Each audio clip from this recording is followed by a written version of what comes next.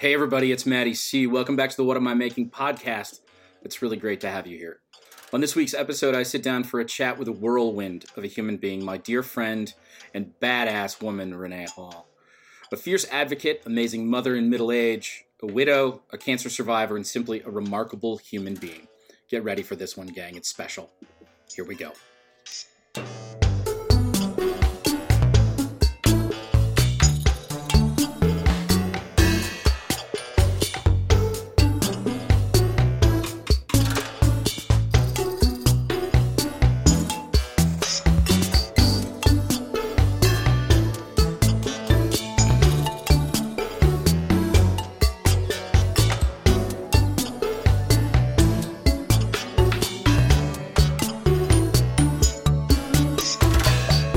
Hey everybody, welcome back to the What Am I Making podcast. I am your host, Maddie C. Thank you so much for being here.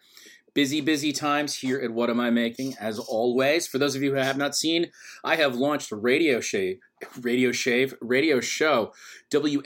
Radio, that's What Am I Making Radio, is available every Friday at noon on suburbsradio.com. You can also listen to replays and archived episodes of each one of my shows. It's an hour-long themed radio show where I'll play tracks based on that theme. I'll give a little context, talk a little bit about why I chose those songs. It's really fun. I've got two of them out now. They are both available up on the Mixcloud archive. I'll be sure to link those in the show notes, and I will be sending out regular updates as those archive. For those of you who didn't get a chance to see it, we did a movie club this week for the first time at What Am I Making. It was very, very small group, but it was very intense and very awesome. I really thought it was a huge success. We had like a 45-minute discussion about Breaker Morant, which is a 1980 Australian film that is very near and dear to my heart. And I'm going to sit back down and listen to the recording of that discussion and see if I can make it so that it is worth listening to as an objective viewer or listener. And if you haven't had a chance to see Breaker Morant yet, I highly recommend that you do that and check out some of the stuff that's over there on the Substack and give you some things to think about, and then listen to our discussion because I will be posting that hopefully within the next few days. Our Steven Spielberg Bracket Challenge is rolling right along. We just finished round 1. We are about to begin round 2. So make sure you are out there and getting those votes in now as we winnow 32 of America's most famous filmmakers' movies down to one king, one reigning champion, as it were. Speaking of movies, and we've been doing a lot of movie stuff here at the pod, or I've been doing a lot of movie stuff here at the pod. I had this thought. I posted a soup recipe a week or two ago on a Sunday and talked about a potato cheddar soup that's something that I make every fall, and it's a tradition and something we really look forward to here in my household. I make it a few times every fall and winter. And I posted that, and several of you commented and hit me up privately and let me know how much you appreciated it and how much you liked it. Does anybody have any interest in me doing like a Sunday dinner and a movie thing where like I teach you how to make like a really good old-fashioned meat sauce and then we talk about The Godfather? I have no idea how this would work or whether or not it would make sense, but it would combine two things that I love dearly, which is eating and movies. So let me know what you think of that idea. If you don't know how to communicate with the show, I'm going to give you a couple of options. Number one, you can always just comment on anything that you see on the Substack. The blog is found at whatamimaking.substack.com, and you can go in there and comment on any given piece, and it'll just show up right in the comment thread at the bottom. The second way to get a hold of the show is by emailing me at whatamimakingblog. That's all one word, whatamimakingblog @gmail.com. Send me ideas, comments, guests you think I should talk to, records you think I missed, movies I should watch, that kind of stuff. Leave me a message with a similar set of ideas or thoughts or comments or whatever over at speakpipe.com/whatamimaking. Those are great ways for you to communicate with me and let me know what you think of the show, what you want to hear more of, what you want to hear less of. Please, the more you get involved, the more I can create something that is representative of the community that we have here. Always important to remember that if you enjoy what you hear over here at the pod, that you like, rate, and review it wherever you get your podcasts. So I am an Apple podcast listener, so I would go into Apple Podcasts and I would pull up my show or the show I was trying to rate. And they'll give you a 1 to 5 star system, and they'll even allow you to leave a short review where you can kind of talk about the things that you like or dislike about the show. And if you would do that, the more you can interact and the more you can share it, the more that this is likely to get in front of new listeners and new readers. And that is a huge, huge part of what we're trying to do here. So without further ado, I'm going to go ahead and jump from the housekeeping and all of the things that I've got going on in my world and jump to the main reason that we have this thing, which is the guests.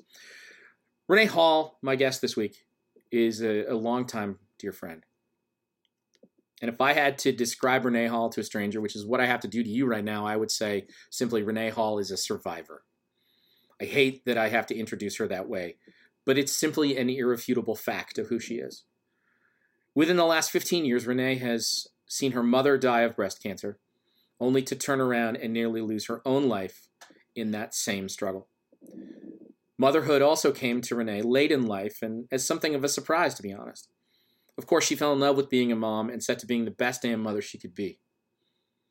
And shortly into the life of their new child, Renee lost her partner and Veronica's dad, Rob, to a heart attack on April Fool's Day of all days.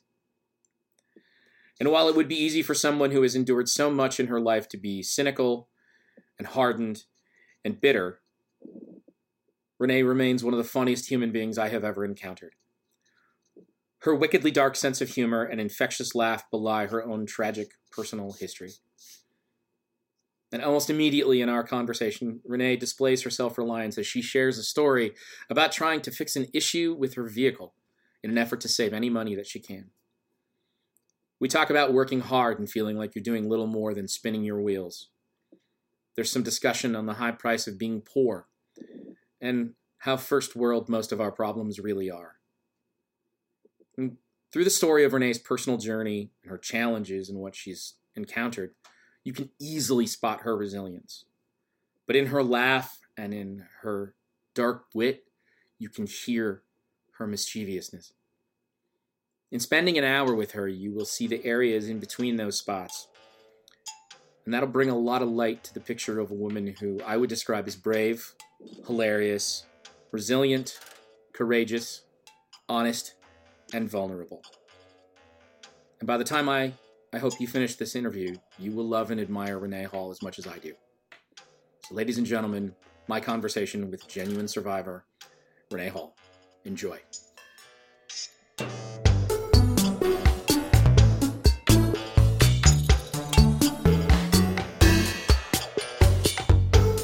So before we get rolling, how was your day?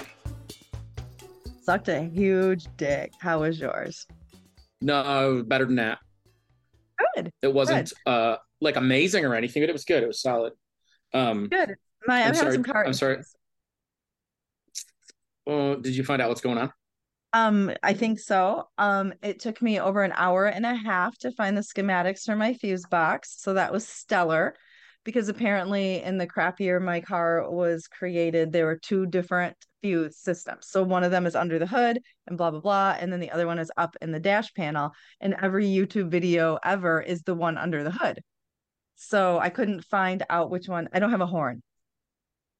And I've been cut off twice, and that was problematic for me. But then in the middle of all that, my EPC light came on, which could be nothing.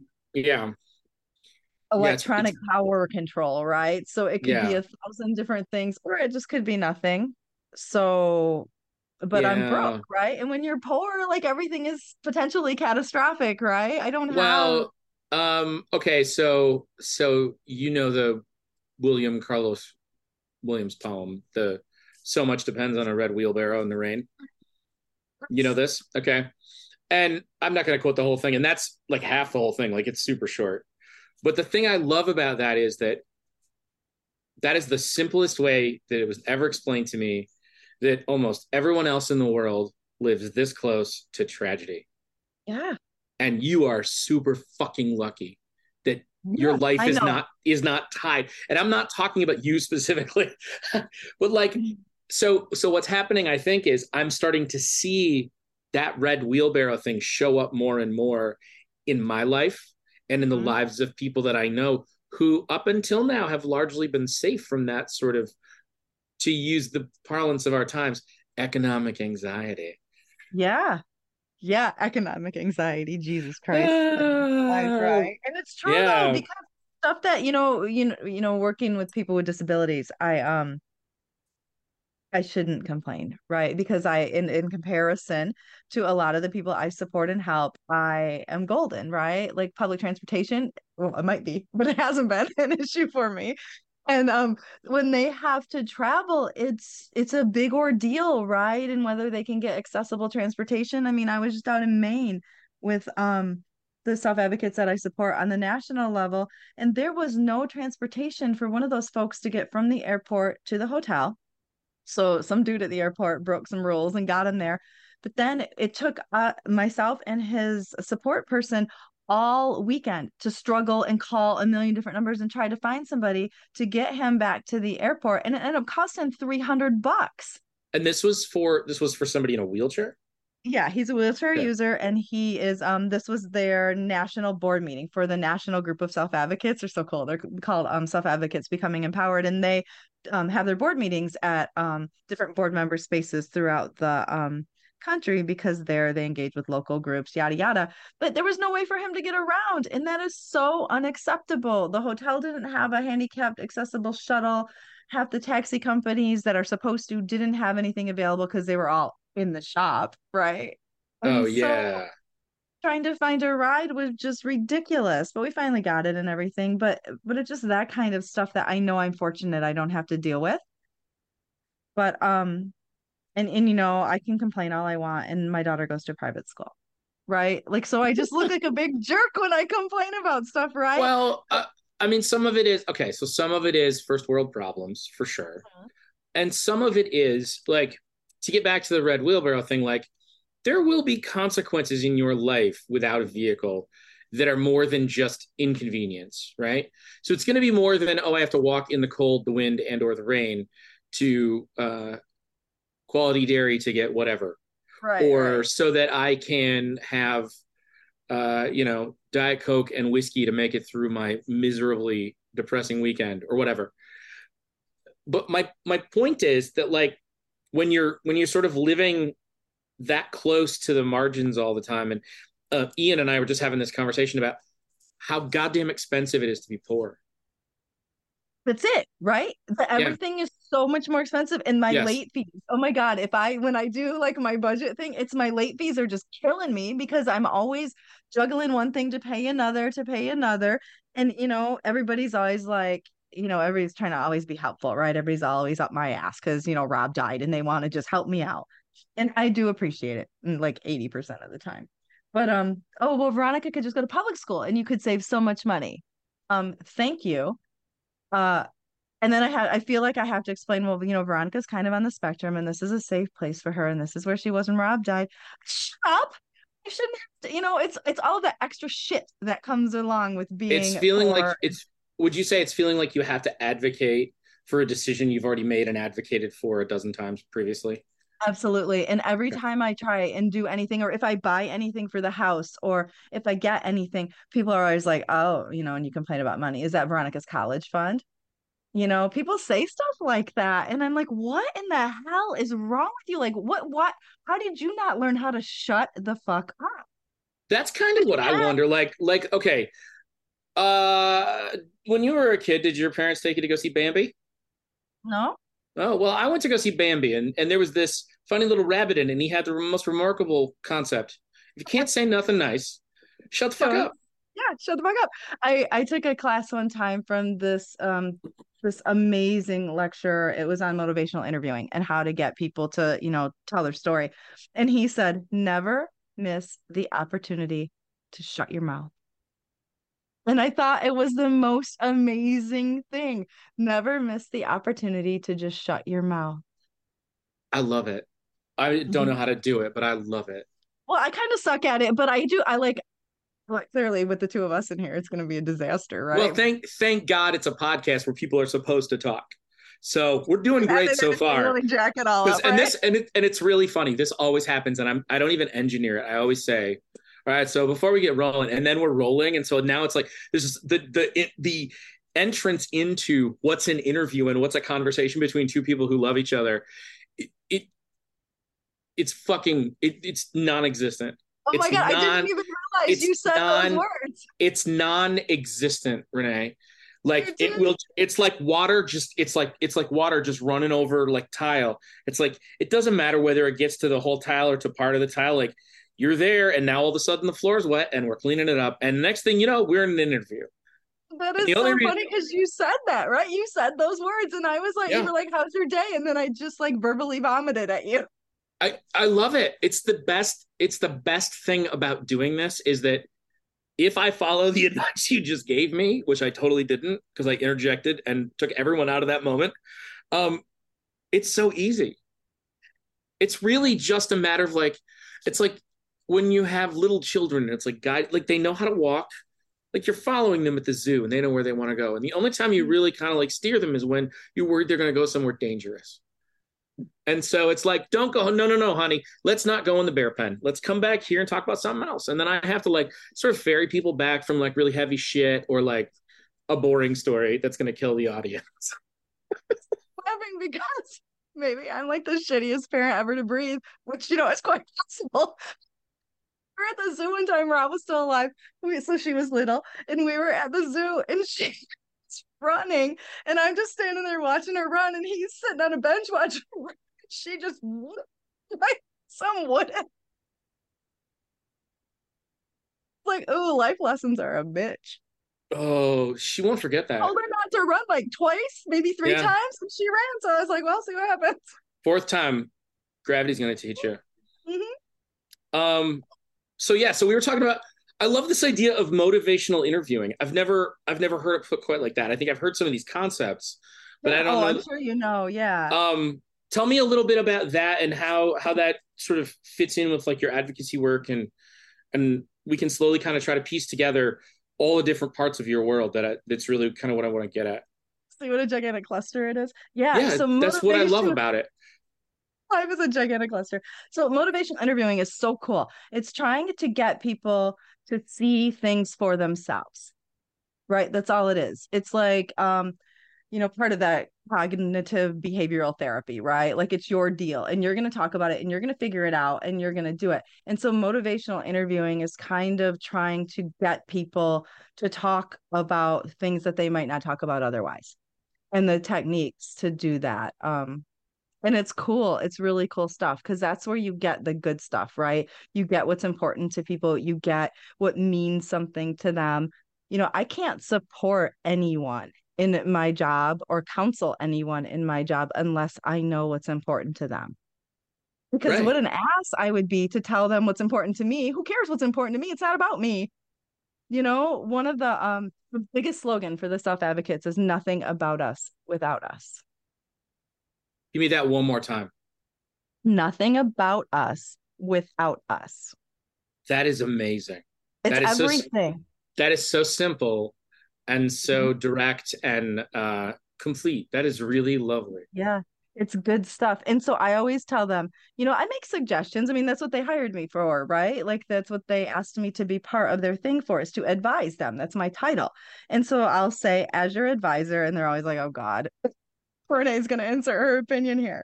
Um, but ultimately I tell them, I'm gonna advise you, and this is what I think. If you don't do it, okay. I'm here to support you. I'm your support. Now, I'm not going to let them waste $1 million or, kill puppies, but they're never going to do that anyway, right? But, my advice is you might want to try this strategy or you might want to try this thing or this way to ask for some legislation. If they don't want to do it, they don't want to do it. It's And their gig. just to kind of back up, the group that you're working with, the they in this particular scenario is who? Oh, sorry. No, Yeah. that's So okay. That's two okay. different groups, right? In Michigan, they're called the Self Advocates of Michigan, and it's people with developmental disabilities who are self advocates, meaning nothing about us without us. They advocate for themselves to live the lives of their choosing. And then I got asked, I was so honored and privileged. I got asked to be an advisor for the national group. and Oh they're called wow. self advocates becoming empowered. And so that's where I've been traveling.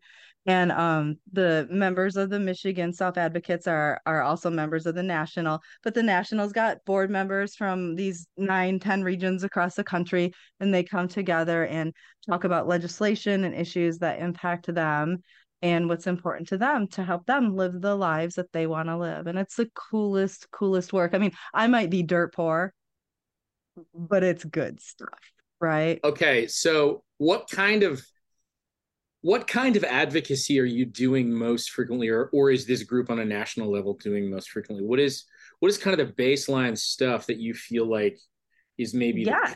primary function, I guess, of the whole structure? I mean, I'm sure there's So a right. whole web, but Oh what are a yeah. couple of headline things, I guess? Yeah. So right now in Michigan and on the national level too, but there's a law, um, uh, some legislation that came through in 1938 that allowed employers to pay people with disabilities less than subminimum wage. Now that sounds yes, right? I think the intent was good. I think they were trying as they were moving people out of institutions or trying to and trying to find respite for families. They thought, oh, if they could go sit in a workshop and make a widget and talk to their peers all day, then it doesn't matter what they really get paid. Right. Okay. But society has evolved, right? And we can objectively look at that and say, that's bullshit. And it's Right. a civil rights violation, right? And Yes. so the advocates are going at that hard in Michigan. They had a day at the Capitol recently where they came and talked to their legislators and their senators and their reps and all of that goodness and asked them to pass some legislation and get rid of it. And they did a ton of research. This group did they were just absolutely amazing. There are other states in the country that have gotten rid of it's called a 14C certificate. They've gotten rid of that certificate. And so they called those states and they're like, how'd you do it? What'd you do? How'd you pass it? How'd you get it done? Who got left behind when you passed it because they didn't have work opportunities then and had to just go sit home and watch TV?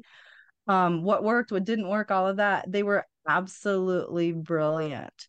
And then they put together an ask and a plan, and there's some potential legislation coming through, and they're just amazing, just freaking amazing.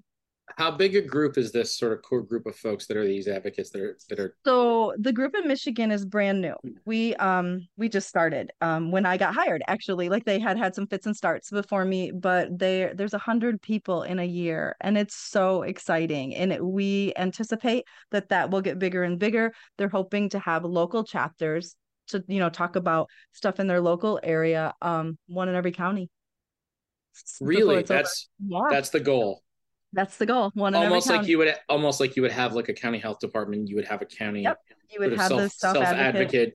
advocate Yep. office or whatever. Yep. And So that 100, for lack of a better word, clients a year that are coming through the system right now, those are 100 of them in Michigan. Those are Michigan's, yeah. Okay. So the national group has had thousands. They're kind of retooling and rebranding right now. Like I'm working hard with them to redo their website completely and to COVID kind of messed everything up because their membership got renewed at in-person conferences.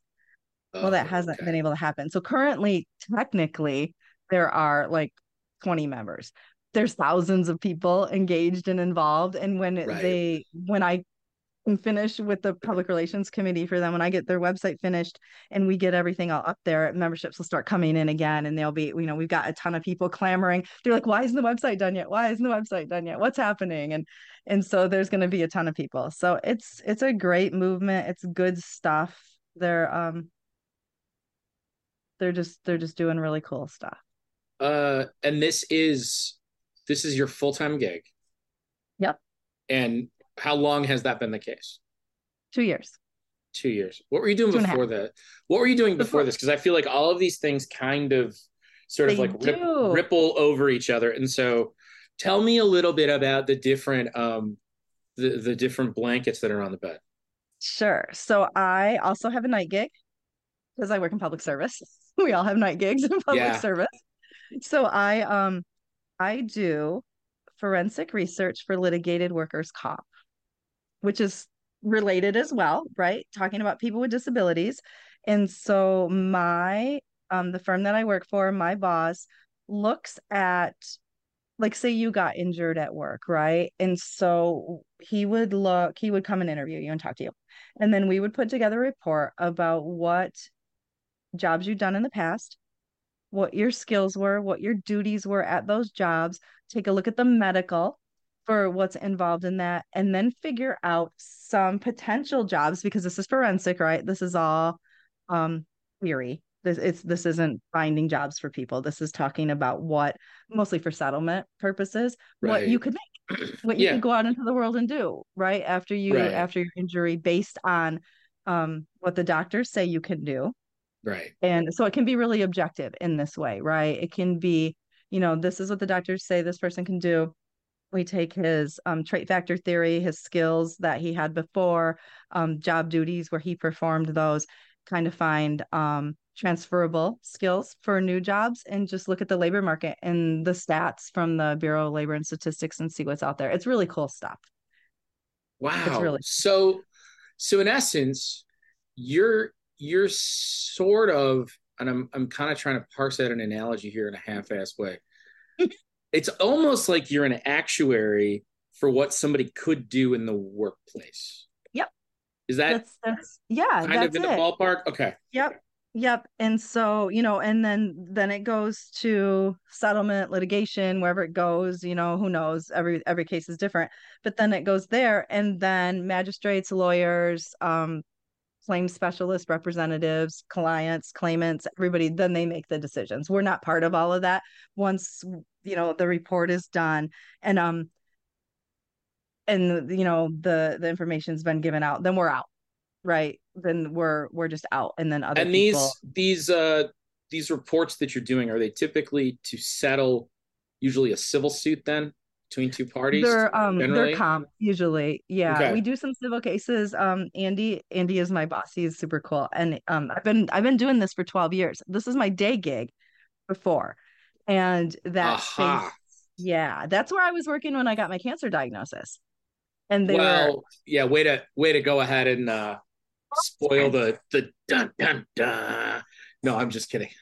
just talk about how amazing that was. I like how you've dropped in for those who are paying very close attention that you have a dead partner and also cancer diagnosis was said out loud. So, because my next question was going to be like this wicked, like super, like very clever segue about understanding how to navigate medical paperwork and insurance, and that you do a lot of that in I your day do. job and in your night job. But there's a reason that you have so much fucking experience at it, and it's not because of that work. So tell me about your cancer diagnosis, your experience, your treatment, the god awful journey since then. I don't. Where do you want to start? Oh God, I'm sorry I jacked up your segue. No, Um, dude, I'm totally messing with you. I just like I was watching it unfold, and I was like, this is gonna train come wreck off. slowly coming. I'm like, this is all gonna work out. Like we're gonna wrap it. Like this is all just kind of coming together. And then you were like, that's when I got my cancer diagnosis, and I was like, motherfucker. So yeah, so that Here's the thing. I think it was your cancer diagnosis. I don't think I get to do stuff with it. good point, right? Right, nothing about me without me. Damn it, You I bringing might it back drop them around. out. Oh my god, yeah, that was Letterman-esque. Nice work. Thanks. So So here we go. You ready for a segue? So you had cancer, huh? yeah, I had some cancer. It sucked. Uh, Probably gonna kill me someday. It's a pain in the ass. what what was that experience like? Like how did you find out what happened? So before a little pre thing. So in 2018, my mom, well, in 2003, she got diagnosed with breast cancer. And it was triple neg. And triple neg means it's not receptive to any hormones or anything like that. So she goes in, has a lumpectomy, shit pile of chemo, some radiation, she's good. 5 years later, it's spread and it's everywhere. My dad has died in the interim and it's everywhere and she's miserable. And she chooses not to have treatment because pretty much it's just going to be a bunch of drugs. She's over there kind of by herself. I'm an hour and a half, 2 hours away. She decides to just hang it up. She misses my dad. She's done, right? She's out. So she Right. dies in December of 2008. Okay. So then I have V in 2011. I have a kid, surprise kid. Story goes with that too, but that's kind of not for this space. So she because that's even more jacked up. So anyway, so I have this beautiful daughter and I am finishing grad school and everything is so cool. And I'm gonna go on and I'm gonna get my PhD. It's gonna be friggin' fantastic. And I'm a little old, but it's still gonna be great. And so that's May 2nd. I graduate, everything's beautiful. And You're then gonna get a PhD in what? rehabilitation counseling. Okay. I'm gonna Okay. teach. I want to teach, Mm-hmm. right? Like I want to do that. That's my goal. It's what I've Yeah. always wanted to do. I'm gonna teach. So then I go to have my mammogram, and I was supposed to have it in February, but I was working on my final stuff for my master's and I didn't make it and I didn't get to go. And so I graduated May 2nd, May 25th, I go in and I am standing at the machine, looking at the monitor and I can see this lump, right? Like I can see this mass. Can't feel it, but I can see it in the room, like the woman's demeanor, the rad tech in the room, she just like it all changed, and I was like, "Fuck!" And all I could think was I had my mom's voice in my head, and she was like, and I could see it on the screen when she called me and told me that, about Oh. that, and I was like, "Oh, yeah, I can see it on the screen."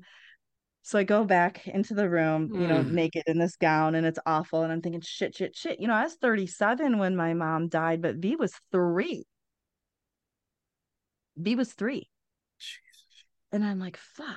And so, I'm just there and waiting. And they rush me right over for an ultrasound. And they're like, crap, we're going to schedule a biopsy. And Oh. I'm like, okay. And then so I go right away. And sure as shit, it's cancer. The guy doesn't want to tell me. So this is why I said that's where I was when I had my cancer diagnosis. Because the guy doesn't want to tell me over the phone. He wants me to drive over there. I'm like, you know what? If you're going to tell me shitty news, I'd rather not drive home upset. Fair. Like I'm only a mad driver anyway, right? Like I mean, it's marginal most days. And so I'm like, I don't want to do that. So I make him tell me over the phone. So it's myself and my boss in there, and he knows I'm on this phone call, right? And so I hang up and I just yell across the hall. I'm like, I fucking have breast cancer. And he's like at my door in 2 seconds flat, right? He's like, what? And I'm like, I don't even know what to say. I'm like, I gotta go home and tell my kid. Well, I don't have to tell my kid, but I gotta tell her dad. I'm like, oh, for Christ's sakes. So then it just all went after that, right? You go meet with the surgeon. And I said, well, mom had a lumpectomy and she's dead. So I'm probably going to go for a double mastectomy. And this woman was amazing. She's like, well, that seems perfectly logical. Like we could have been having cocktails the way we were talking in the Yeah. room, right? She's like, yeah, that seems perfectly logical. She's like, I think that's a good Like choice. she would have thought more deeply if you had like said, I think I'm gonna wear this dress to the thing on Friday. She would have went, are you I'm sure like, I don't brown? like it with I those don't know shoes. that brown is the right move there. Yeah. You know? Yeah. No, she was great. And I was prepared to fight for that, right? Because I knew, like, I had had a little bit of a consultation with one of her partners over the phone, and he was adamant that I shouldn't do that. And Okay. I was like, well, this isn't your life, right? And so too much information maybe for the listeners, but my old breasts were gigantic, right? And I'm like, so you're just gonna lop one off and you're never gonna match this, right? So I'll go for, I'd like to be symmetrical. I've got that OCD thing enough, that Oh symmetry my is God. important to me. So, so they send me down to the plastic surgeon. He's like, yeah, yeah, we can do this. Get this scheduled immediately. And then, it's just this whirlwind after that, right? And so I go and I have the surgery and somebody jacks something up in recovery. Do you even know? I don't even know if you know this story or not. No, I don't. So, yeah, this is dumb. So, when you have implants alone or the mastectomy alone, you get a compression garment afterward.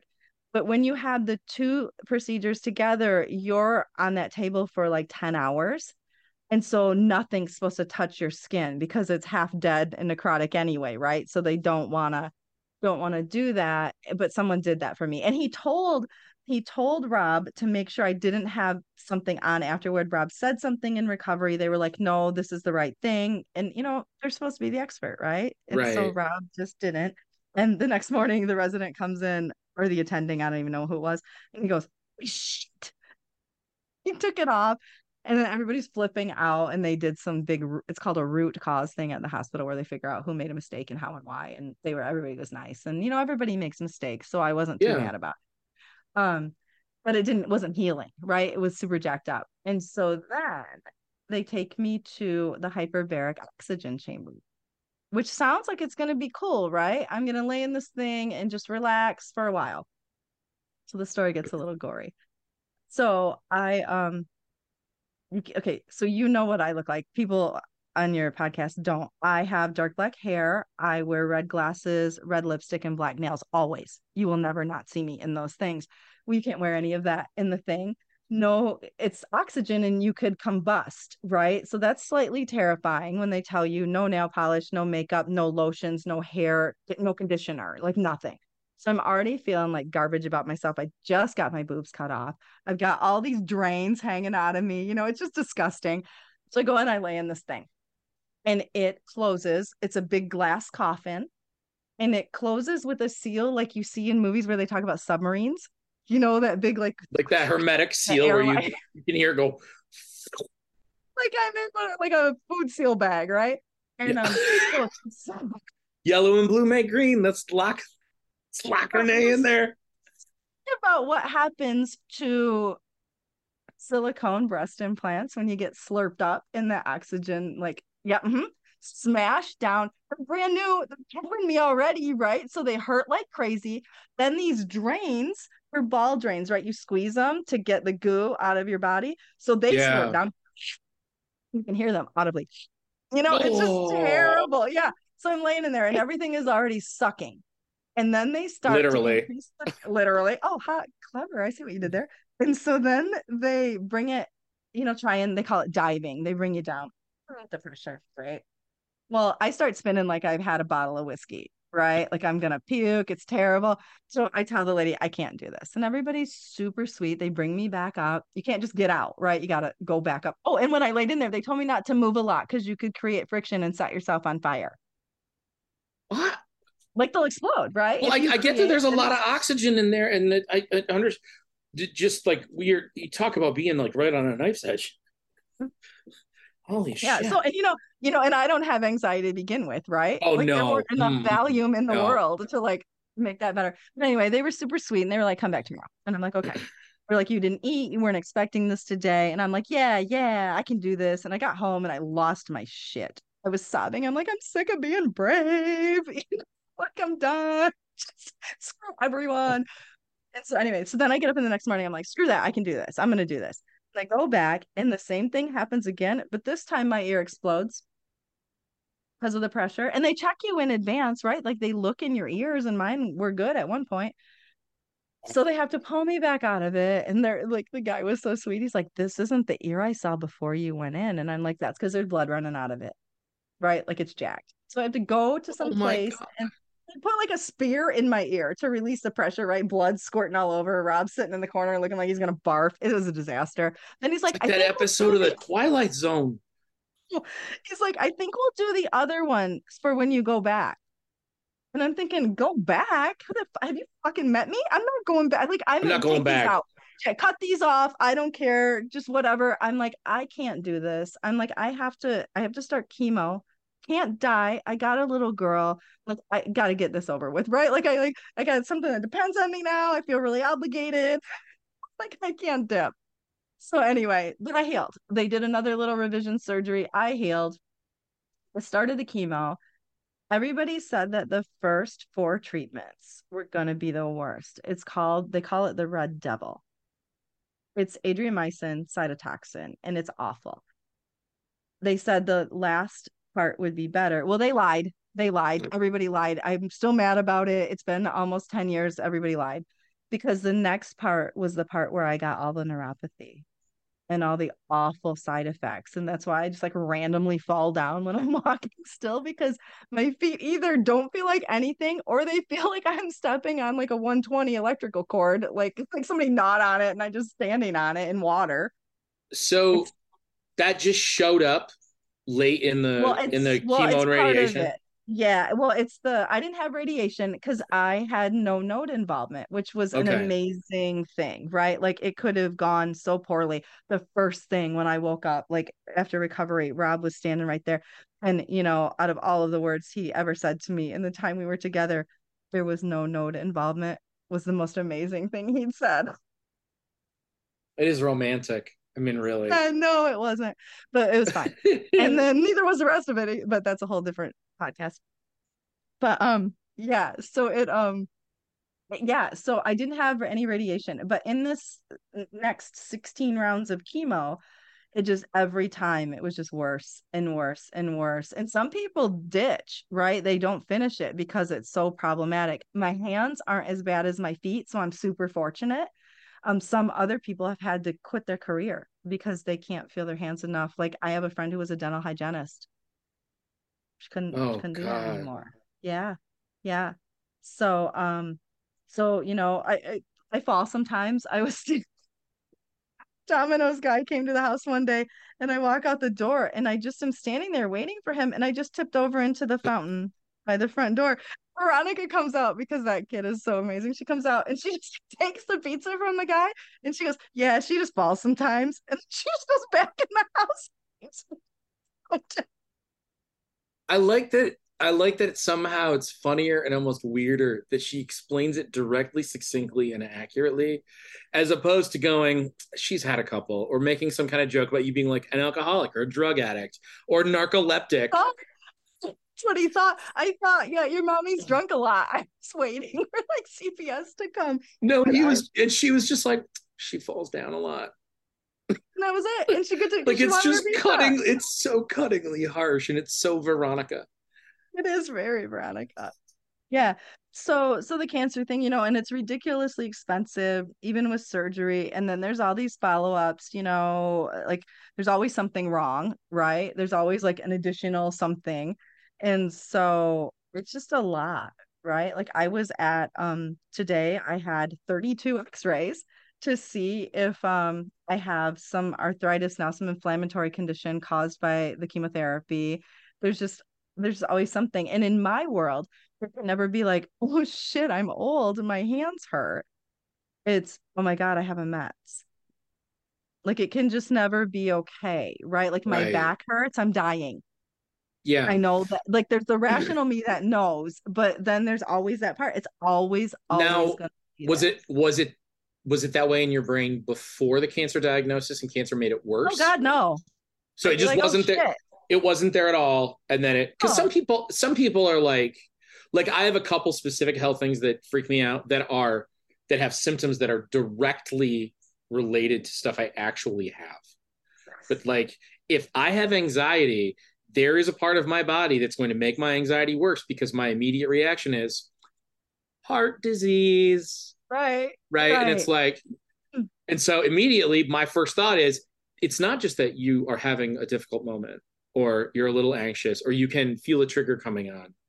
Right. You're going to die. Right Yeah. here, right now in front of people that love you. And there's not a damn thing you can do about it. Right. Right? And it's like, or it could just be heartburn.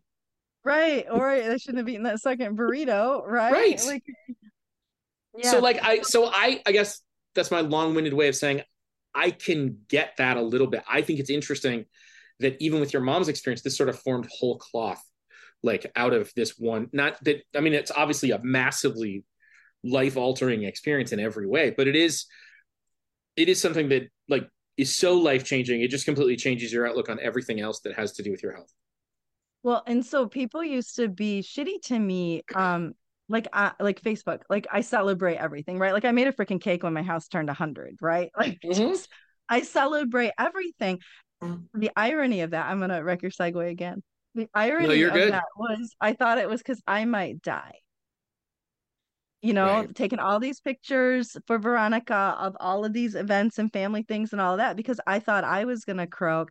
And then Rob turned around and Clyda just had to be better and just beat me to it. And Well, he couldn't let you have all the attention. I think oh, that's right? I think I that's know that largely was what it was. yeah. So now it's even that anxiety. I won't be so flippant about Rob if we talk about him in a little bit. But or it might be.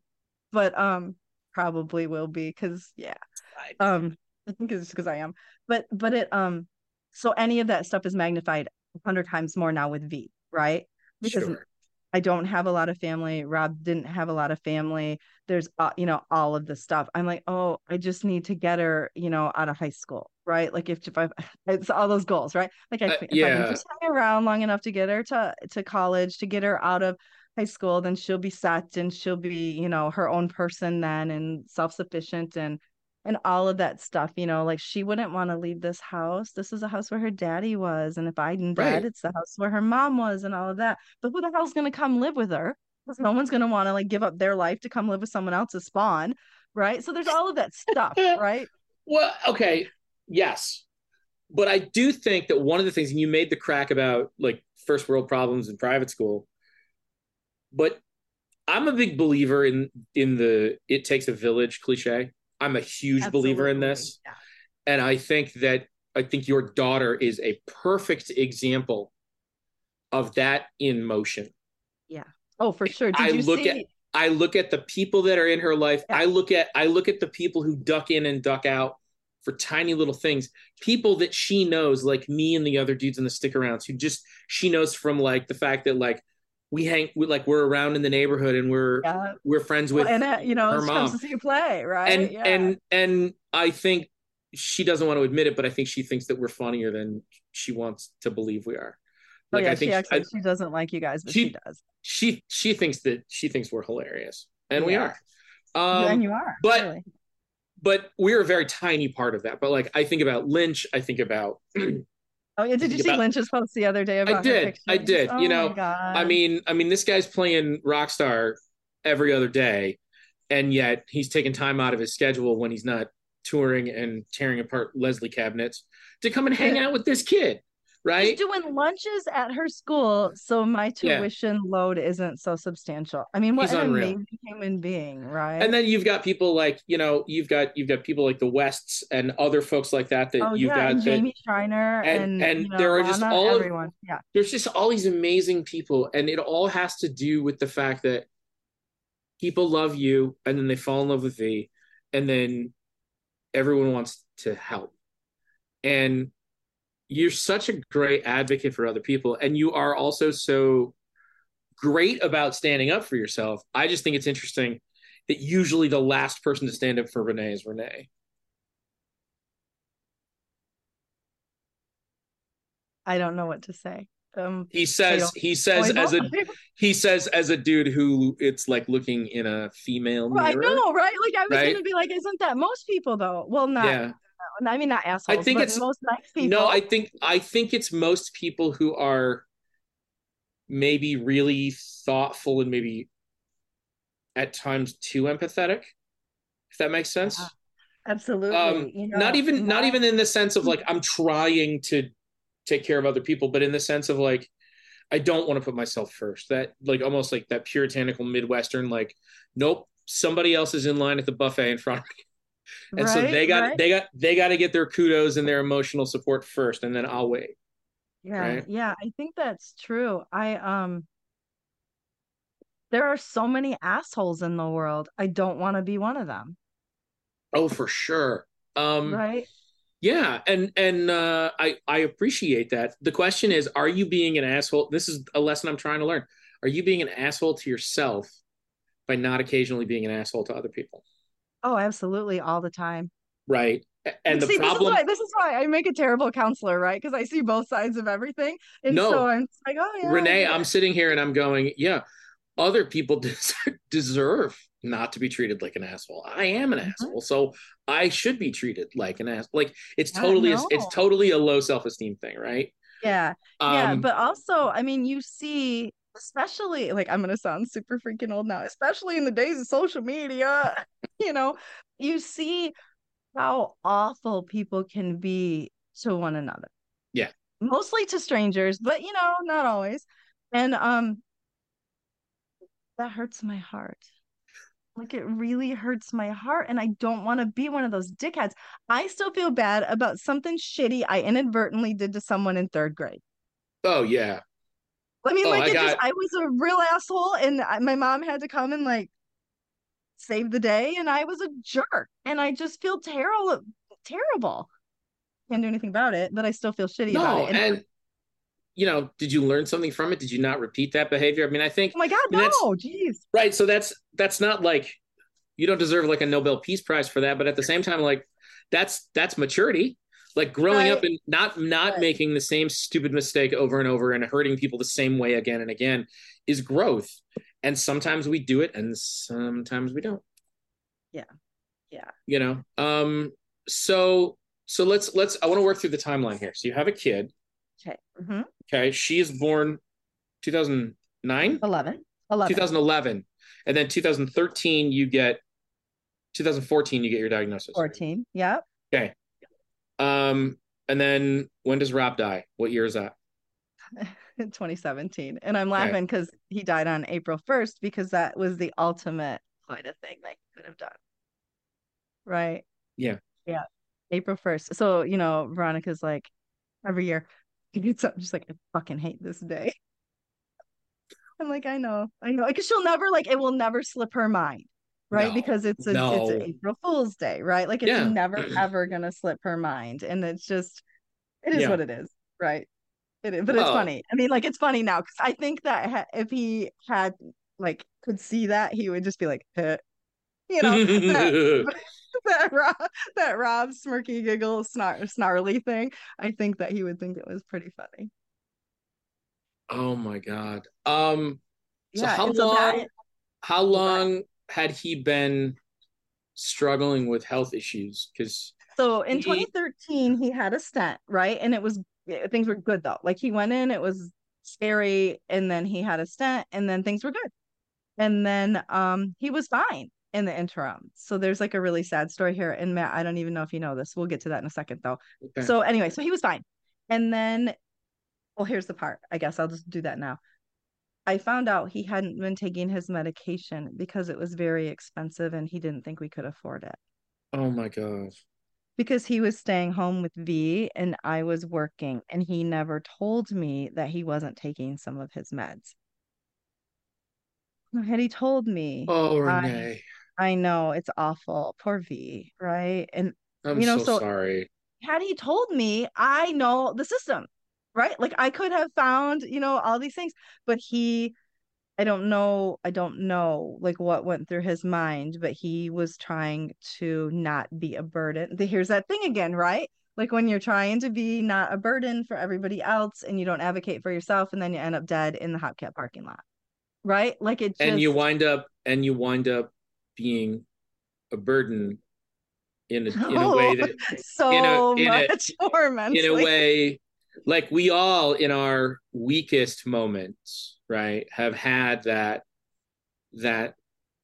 thing happen where we think, oh, everybody be better off if I just wasn't here Oh anymore, God, yeah. right? Like we've all Yeah. had that childish, Right. response. And the reality is that it really is a lot like It's a Wonderful Life. Like Yeah. there are very few people on this entire planet out of billions of people where the world would actually be improved by their removal. Right. I mean, we There's are just talking about a scant number of people. uh-huh. I got a couple names. Oh I'm not yeah, gonna put them yeah, up, yeah. but I I mean, got a I was couple. thinking I got a like I a mean, maybe a short post-it note list, but that's I could do it on one side of this like college ruled notebook. I could do one sheet, like right. Okay, I regular feel a little handwriting better side. about Yeah, myself because I was thinking yeah. one of these short post-its, but okay, good. I was gonna use a tiny pen though. No, My friend one. I got some scores to settle. Okay, but there's a lot of people in the world, right? So if you do the math for that Yeah, percentage, you it's feel a still little a better about really that. really tiny percentage, and I think that's the thing. It's like there's so much goodness, and I feel like when I see people being assholes and being shitty to each other, it's the whole hurt people thing, Yeah. right? Oh, that's it, right? And so, Rob was kind of an asshole for a while, right? Like a curmudgeonly, just like everybody else sucks. And a lot of that stemmed from the fact that he had these amazing aspirations and all this talent. And it's really fucking hard to be a well-known musician, It's right? really Like hard. yeah. So there was that, right? But once he saw Veronica, he was a different man. right? Like an absolutely different human being once he saw that kiddo. And yeah, it's just so unfortunate that he didn't take his meds. And then so I kind of feel guilty about this, even though I know technically it's not my fault. I wrote his ass and made him start taking his meds again. And that was in late February. Then he has the next clot in the beginning of March, right? March 1st. And that's when you saw him and they did that music thing. He and Lynch Yeah, went we in did. and did, That was what, yeah. first weekend of March, I think, and we did Yep. it. Yeah, we did that thing at the state archives, and Yep. And he wasn't supposed he to do it. he That was the day he got well, out and of the I hospital. and we didn't know that until after the fact.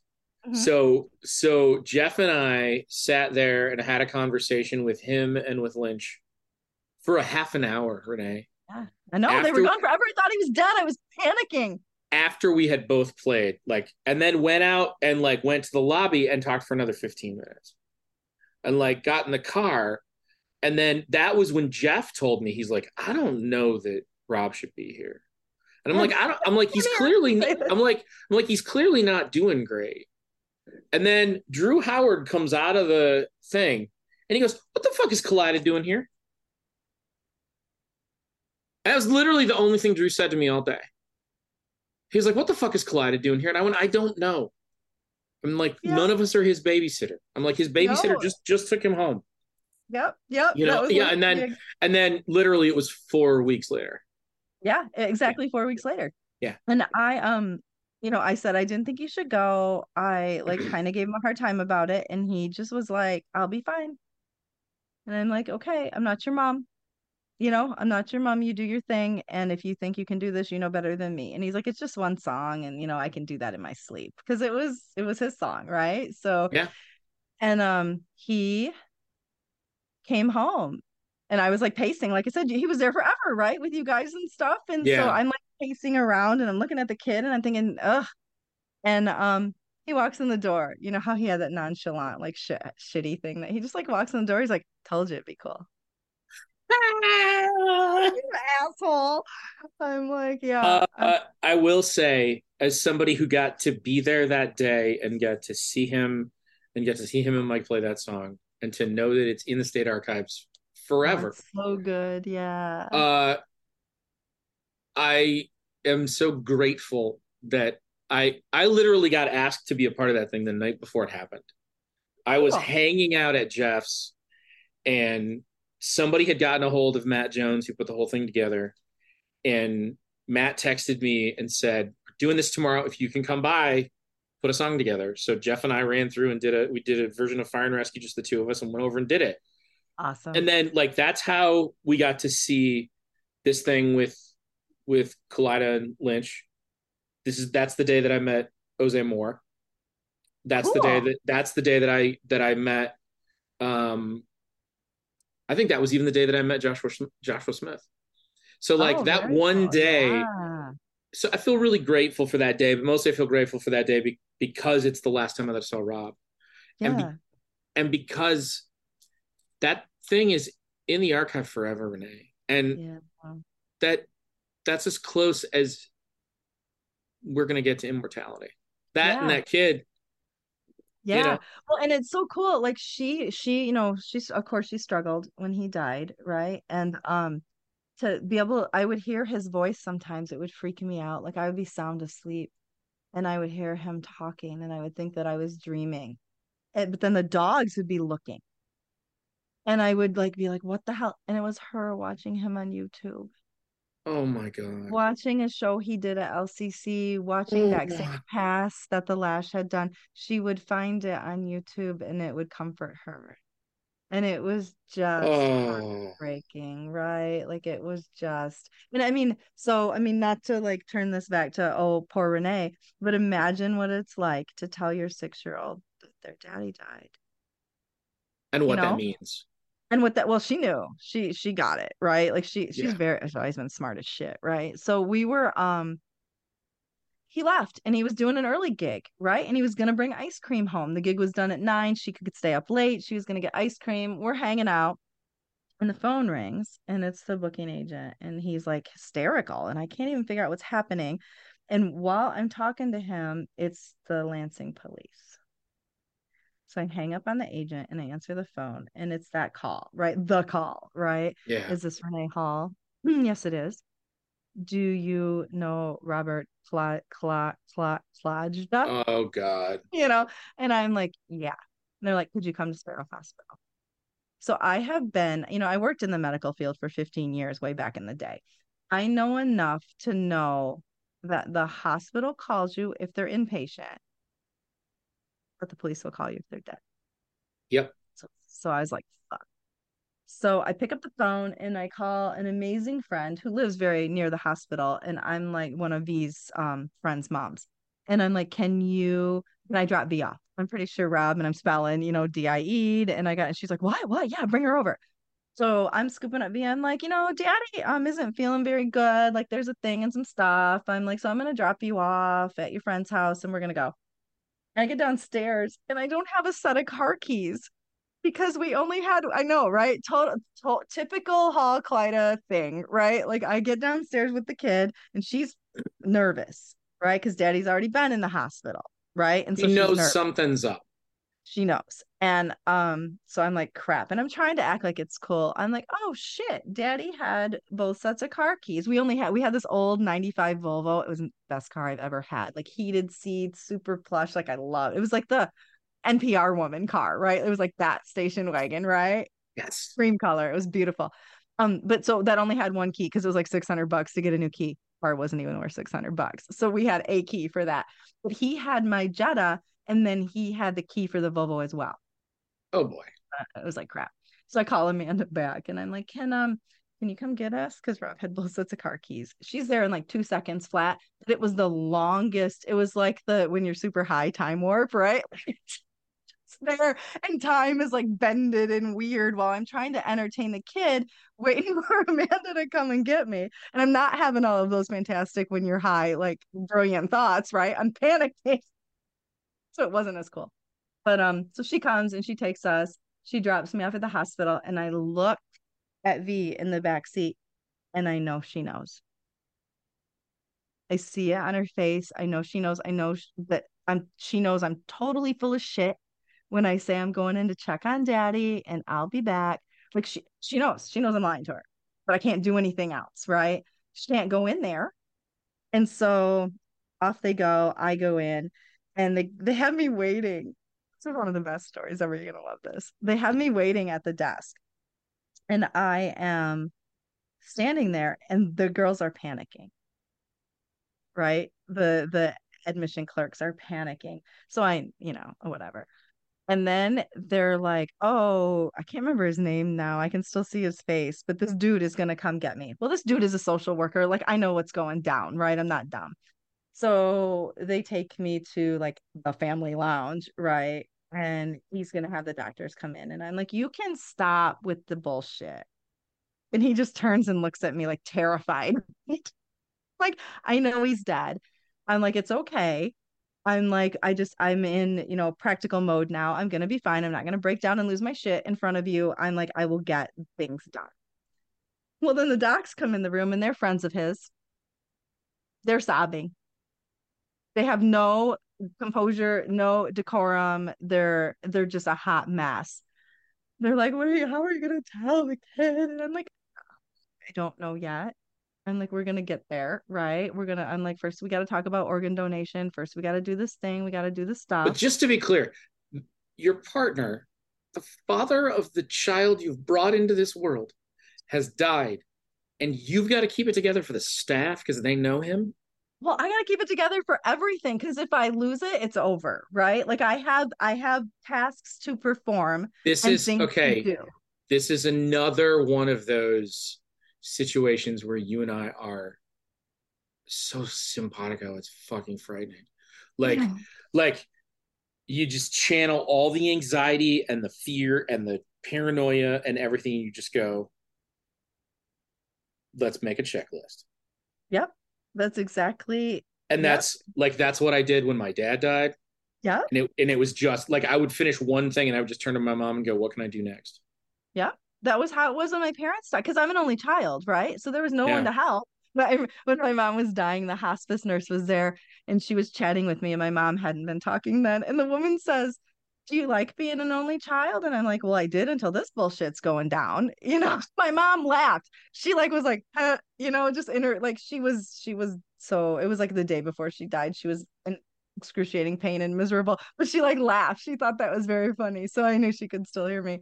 But yeah, so holding it together, I call Lynch first, right? Lynch. And I tell him, and I'm like, and I didn't even know what to say. I'm like, Mike, Rob died tonight. And he was just like, oh, honey, shit. And he's like, I'm like, you get our friends, right? I'm like, no one can post or talk about it until I reach all of his family and some high school friends, right? I'm like, you got this. Right. So he took care of all you guys. And then I called my friend Jade, who I love. She had been my neighbor, had moved away. Jade came to get me because I didn't have friggin' car. The cops dropped the Jetta back off here, and his keys were going to come to me in that see-through bag of his garbage in just a minute, right? So I didn't have any keys, and so she came to get me, and then they bring me back. Like they I have to go identify him, and so I do, and it wasn't good. Like I don't know what protocol usually is, but it wasn't good. Like I feel like It wasn't like I the mean movies where they pull the curtain back and no, no, death isn't pretty and innovation is ugly, right? And so I'm like, yeah. I could have probably gone my whole life without this last visual, but if you need me to sign something, I'm here. Yeah. But I walk in and I'm like, shit. I'm like, there are no machines. I'm like, he was an organ donor. I'm like, I know his heart's a piece of shit, but like he had other bits, right? I'm like, what's going on? And you have some time with your other bits, right? I guess they didn't know how long it had been since they found him in the parking lot. And so there was a delay. So like the major bits were done and they couldn't use those. And I'm laughing about that because it's like parting him out, but Well, but you also it is. you're also using it as a way to just fucking get through it. Yeah. Like Well, I mean, like yeah. that's just part of who you are, and that's I love it. So don't apologize. Okay. All right. So anyway, so that's that, right? Then I have to come home, right? So I Yeah. call where she is and I'm like, yeah, he's gone. I'm like, can you bring her home to me? And she's like, yeah. And the woman said that when she just like touched Veronica, Veronica was on the couch. Veronica was up and ready to go. Like boom, she knew she was here. And so I will never ever forget opening the door and they're out there. B's out of the car before the woman even is like can get out of her seat and come around. Like B's gotten out of her car seat. She's done. She's out. She's coming. And the woman is like standing under the street light. You can picture this because you know my place, right? Right at the end of the driveway, she's standing there and she just blows me a kiss. And V is running toward me and she's saying, where's daddy? Where's daddy? Where's daddy? Oh, Renee.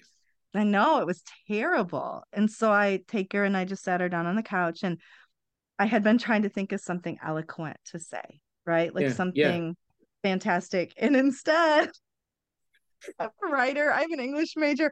Out of my face comes, I'm so sorry, V, but daddy died tonight. Like nothing beautiful, nothing poetic, just sorry your dad's dead. Huge It's fail. it's no, I don't think so. I think it's direct and empathetic. I mean, you Mm, didn't couch it for her. You didn't use he didn't pass on. He didn't no, he didn't no. he didn't go away. He didn't Right. leave us. He Like didn't a go dog, he didn't go to the farm. he didn't go someplace better. He died. Like it's terrible and Well, it's and I think that would tragic. be shitty to tell her he went somewhere better because that implies she wasn't good enough, right? Right. Like I hate that when people Exactly. say that. But yeah, I just said he died. And so then there was all of that, right? And then, I just remember it's 2 a.m. by now, right? Yeah. 12-ish, maybe 12. And I'm up in my bed and she's like stuck to my side, right? And I'm on my laptop trying to message people. And then they call from Gift of Life, right? Yeah. And have you talked to those people ever? Yeah. We Yeah, so I feel donated like this is a public service announcement for people we before they get that call. we donated a bunch of stuff through Gift of Life when my dad died. Yeah, and so it's such an amazing, great thing that somebody can do.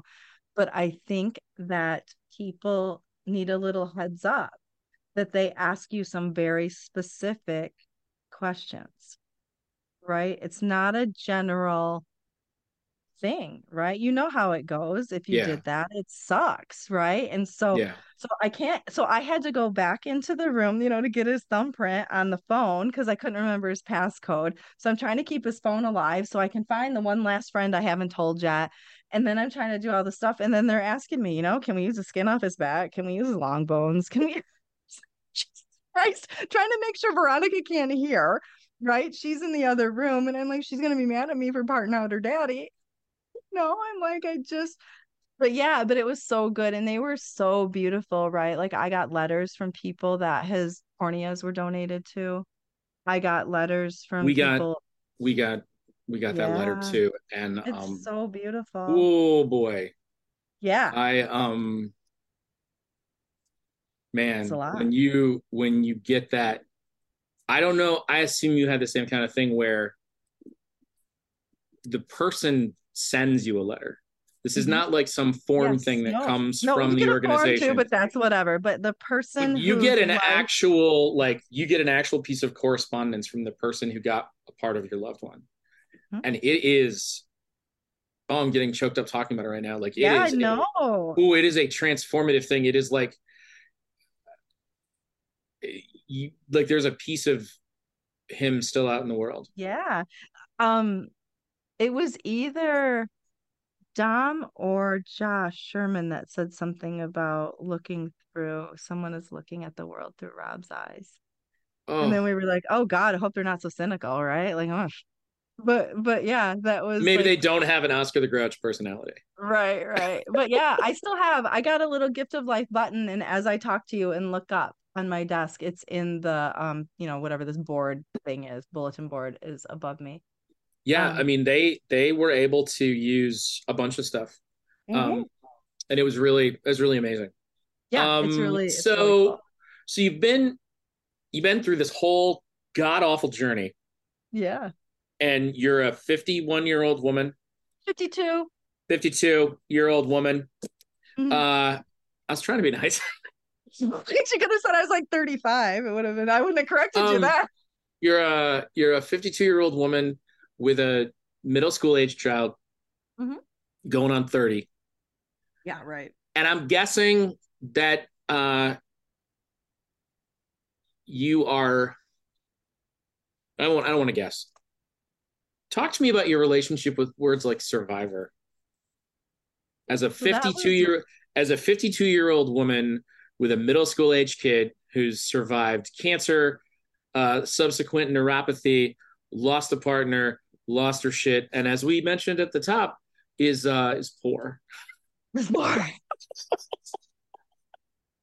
Yeah. Oh. So, I see all these memes and reels and stuff, and they're like, I don't want to be strong anymore. I just want nice things to happen. And I'm like, yeah, Yeah. I'll be as resilient and as strong as I have to be, but Jesus Christ, it would be really nice to land on something smushy just once, right? Okay, I'm going to share something with you that I said to Hannah the other day. I don't know if there's a phrase in the world that I'm more tired of hearing than, well, never gives you more than you can handle. Wait, so time out. Just because I'm resilient and can handle a bunch of shit, God just keeps loading me down like I'm fucking Job 2.0? This African American guy did a reel the other day, and he was like calling up God to make sure he doesn't have me on his strongest warriors list for next fucking year. Dad, he was so funny. I'm like, yeah, me too. Put my name on that call. I like I can handle some stuff, and I certainly Yeah. haven't been through anything like you. But like we've all been there. But like there are days where you're just like, come on, man, really? No, not when No, my car no. light came on today, right? I was like, not one more freaking thing can I handle today, right? Like you just cut it out for today. Yeah. I had a situation a couple of weeks ago with my stupid water heater again for like the 12th time we've lived in this house in 20 years. And I had to call a guy, $350. Ugh. And when I went down there to look at it, I knew from the code I wasn't going to be able to fix it. And I literally Um, just out loud just went, no. Like somehow that was going to stop it. Like when you what get part those of texts it? you don't want, it just says reply Right. stop to opt out. Like I could just go, no. And then it was just going to work all of a sudden. walked to my car today. I'm like, I'm trying to change the running light. And, German engineering is fantastic until you got to do something, right? And then my arm up under a thing and it's a thing and I can't. And I'm like, no, I think you're the most lovely car in the world. And if you could not just fucking die for a couple more years, that would be so fantastic. I'll The wash you once a aces. week and I'll vacuum Yeah. you and I won't let Veronica leave her shit in here. I promise. Yeah. It's like, please. It's like when I talk to the tomato plants, please bloom, please bloom. As someone who has been given a near fatal diagnosis, I think you're well familiar with the concept of bargaining. My God, everything is a bargain. I think that might be like the title of my autobiography. Everything is a bargain, right? Like everything is. Renee, I would read the shit out of that, and I'm guessing based on everything we just talked about it, so would all the people who just heard this, because I think it's amazing. I'm so glad that we got to do this, and that I got to hear at least part of your story, um, and to know, I don't know, you're a remarkable person, not just because of what you have endured, but because of the way you didn't let it kill you inside. Like, I think a lot of people could have survived the physical nature of it, and they could have survived the I can get up tomorrow and breathe, but Mhm. they may not have kept living, and you kept living. And I find that to be a really admirable thing. And I'm sure that there are days where that's not true. But There are some, right? I think when we look at the course of the whole run, I think it's going to prove that you spent these years living, and that you spent these years living and giving it to that beautiful daughter of yours. And That's I all mean, anybody can hope for, well, right? dude, That's all anybody can hope like that someone says when they're gone. this show is called What Am I Making? And I'm looking at you and going, how can I have a better example of somebody who is making the most and the best from a shitty situation? Like, you are going out and bringing in wonderful people in your life because you're a wonderful person. But you could have just balled up and done nothing, and the rest of the world would have stopped bringing over casseroles. Yeah, right, but I And like lasagna, so but you didn't do that. You didn't just ball up. And if for nothing else, Veronica saw that, and that's a remarkable lesson to show your kid. I hope so. I hope she gets it. I think she does, and Hmm. I think there's more to get with you as her mom. I think there's pretty good. So next time I want to interview her, but Oh, Jesus. we'll wait on that one, and I'm gonna have to do some research to figure out what the hell she's gonna want to talk about, because it's gonna be things where I don't even know what they are. Oh, right. And if she'll talk at all, right? Because she's at Yeah, that age, right? Where she right. may not Well, speak. and that's the thing. Like she's not gonna talk to me now, but like Right. in I hope that in 10 years I can show her this and go, all right, let's talk about your mom. Let's talk about what this was like and where were you when this happened. Oh, And man. then I really feel like if I'm gonna have the opportunity to be in people's lives and to share their stories, like to do this with people that I genuinely love and that I am in awe of and that I admire. I don't know. If we're gonna document it, let's document it for real. Let's do it.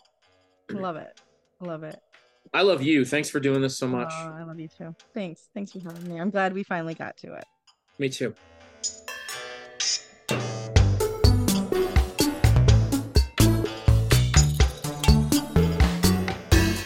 How about that, huh? What an amazing human being. I want to thank Renee so much for being on the show. Thank you for being here. Remember, do everything that you can to share this with the world so that they can find it and we can grow our audience. Like, rate, and review the pod wherever you listen. Make sure you're going over and signing up for a subscription, free or paid. Paid is always great. Paid subscriptions are real important right now. I don't know if you saw that post, but it's real crucial right now. It's kind of crunch time here in Maddie C land, and some paid subscriptions rolling in would mean the world and really help to keep this ship rolling along and humming. So go to whatamimaking.substack.com and sign up for a subscription today. Be sure to be on the lookout for more of those opportunities to vote on your favorite Spielberg film. I'm going to have some more REM stuff coming soon. I'm documenting their albums best to worst. I did the first 5, the worst 5, which was the easiest, and now I've got to do my real homework. But I'm hoping to put something up here in the next week or so with that. And there's lots more fun stuff coming, gang. Thank you so much for being here. I'll see you next time. Be well.